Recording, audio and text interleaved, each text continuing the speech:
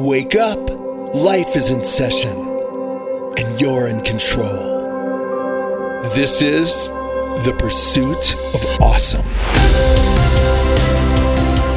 The podcast that gives you the jolt you'll need to seize the day, to live a life you're proud of. And here's your host, Charlie Harari. Okay, good morning, everybody. Hope everybody's well. Happy Tuesday. Sorry we missed yesterday. Hope everybody enjoyed Memorial Day. If you're not from America, you're probably wondering where were we. If you are, you understand this is an important day in the American calendar.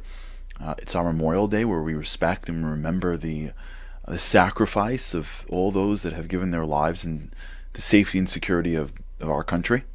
And it's a day that we give gratitude to those people and their families. It's also a day that really marks summer in the American corporate calendar. So for those of you who live in that space in corporate America, you understand the value of Memorial Day. And so we are here now, Tuesday, looking forward to the week. It's a little bit of a short week. We got a big weekend coming up. We have the holiday of Shavuot, which we'll talk about on Thursday. But last week we spoke about changing environments. I want to sort of transition a little bit. It's all connected, right? But with God's help. But I want to sort of get through it. And we circled back to this before.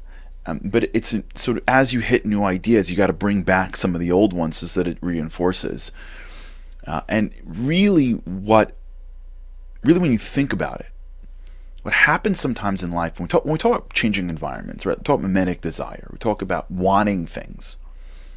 So sometimes in life, you really can't change your environment because you live somewhere, right? You go to a school. What are you going to do? So we spoke last week, if you remember, on, making micro changes.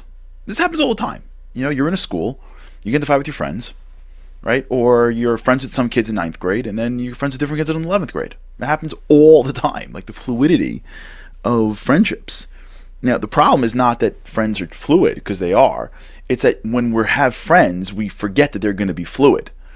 Like, there are a few friends that you have in your life that are there forever. Like, if you look at your life, if you're over the age of 50 or 40, if you're over the age of 40, okay, you, I'm sure, can look back at your life and notice that you've had a lot of different types of friends, but there's been a few friends that have stuck through it, but everyone else really comes and goes. I've had this in my life before, where there have been people in my life that, like, I spoke to 5 times a day because of work, because of friendships, because of whatever it is. And then either somebody moves or I get a new job or something, and now they're wonderful. I love them. And if I saw them, I'd hug them and we'd catch up for hours, but they're just not in my life. It's normal. It's part of life. The problem is that when you're ever in an environment, you forget that this environment may not be forever. So you don't have to change yourself. And when wherever you are, you can make micro changes. You can be aggressive. You can be proactive. When you're in a room and you see people that you respect and admire, you can try to create a relationship with those people. It happens all the time.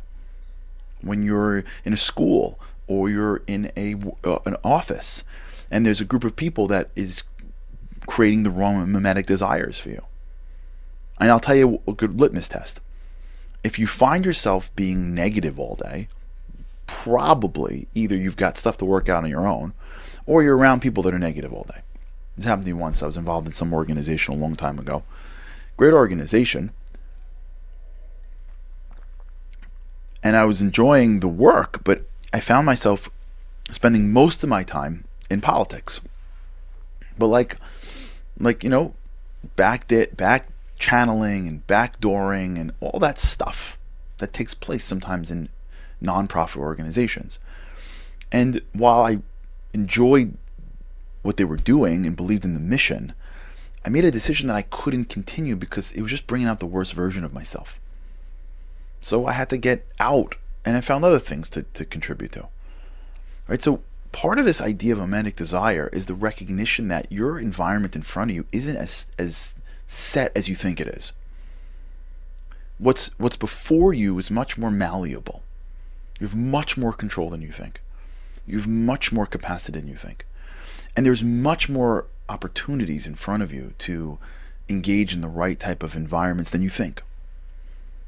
Now, where I want to transition today and spend a little bit of time So I want to go through the power of immersion. Because one of the things that we don't appreciate is that in order to change our environment, which will change what we want, you don't have to change it forever. You don't have to move. But you do have to put yourself in immersive experiences that's not in your current environment. So I'll give you an example. When we take people to Israel, Momentum, which is the sponsor of the show, is a organization that takes people to Israel. It does a lot more than that. It's not just an Israel organization.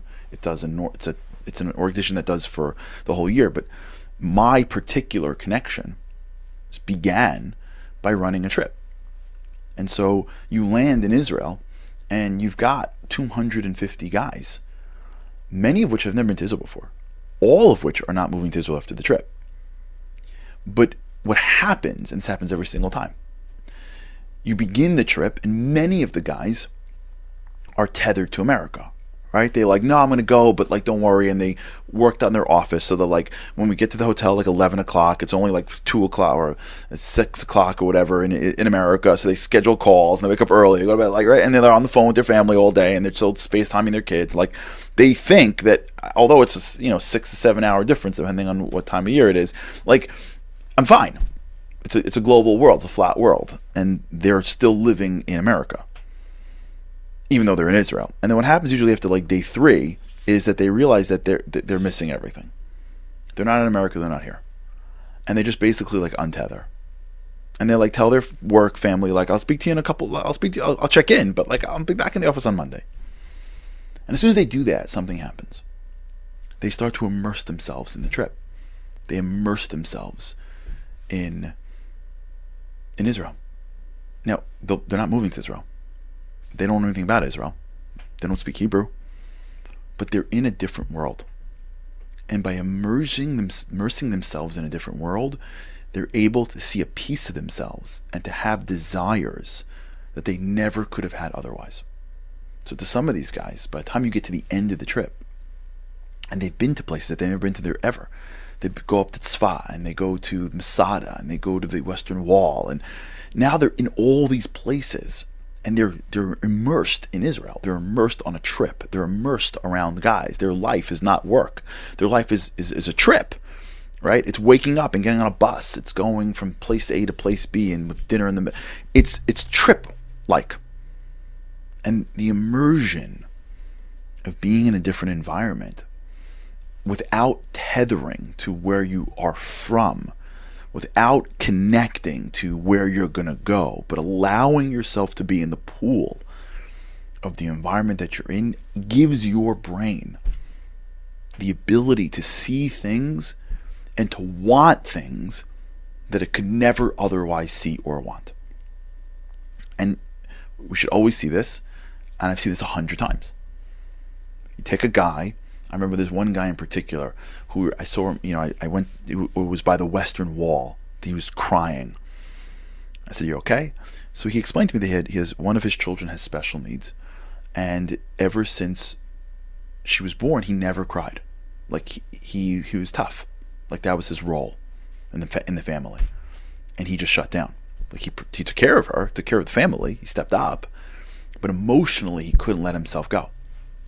And here he was, 4 days into the trip, 3 days into the trip at the Western Wall, talking to God, just with men around, family's not near him. And he started to cry. He connected back to a piece of himself that he had lost. And it was so powerful for him that he was starting to rethink emotionality and connection and what he wants. And he was able to be him. He was always that guy. He just shut down. How did he get there? What happened? Nobody gave him a speech on that. And he didn't go to therapy for 3 days. Like, what did it that made him shift and be able to do something that he couldn't do and see something that he couldn't see and want something that he didn't know he wanted? How did that all happen? He just was someplace else. And the answer is, he was someplace else. By immersing in where you are, it allows your mind to experience something that it could never have experienced before. All right, we're going to talk about this.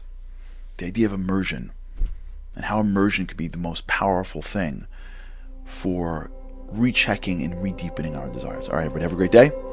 God's help, we can't wait to see you again tomorrow. Have a great day. Thanks for listening to The Pursuit of Awesome. Don't forget to rate, review, and subscribe to Momentum's podcasts on Apple, Spotify, or wherever you get your podcasts. Join Charlie again for more insights on living an awesome life by tuning into the live webinar every weekday morning or by listening to this podcast at your leisure. To sponsor, contact podcasts@momentumunlimited.org. You're listening to a Momentum podcast. For unlimited inspiration, wisdom, and empowerment, visit momentumunlimited.org.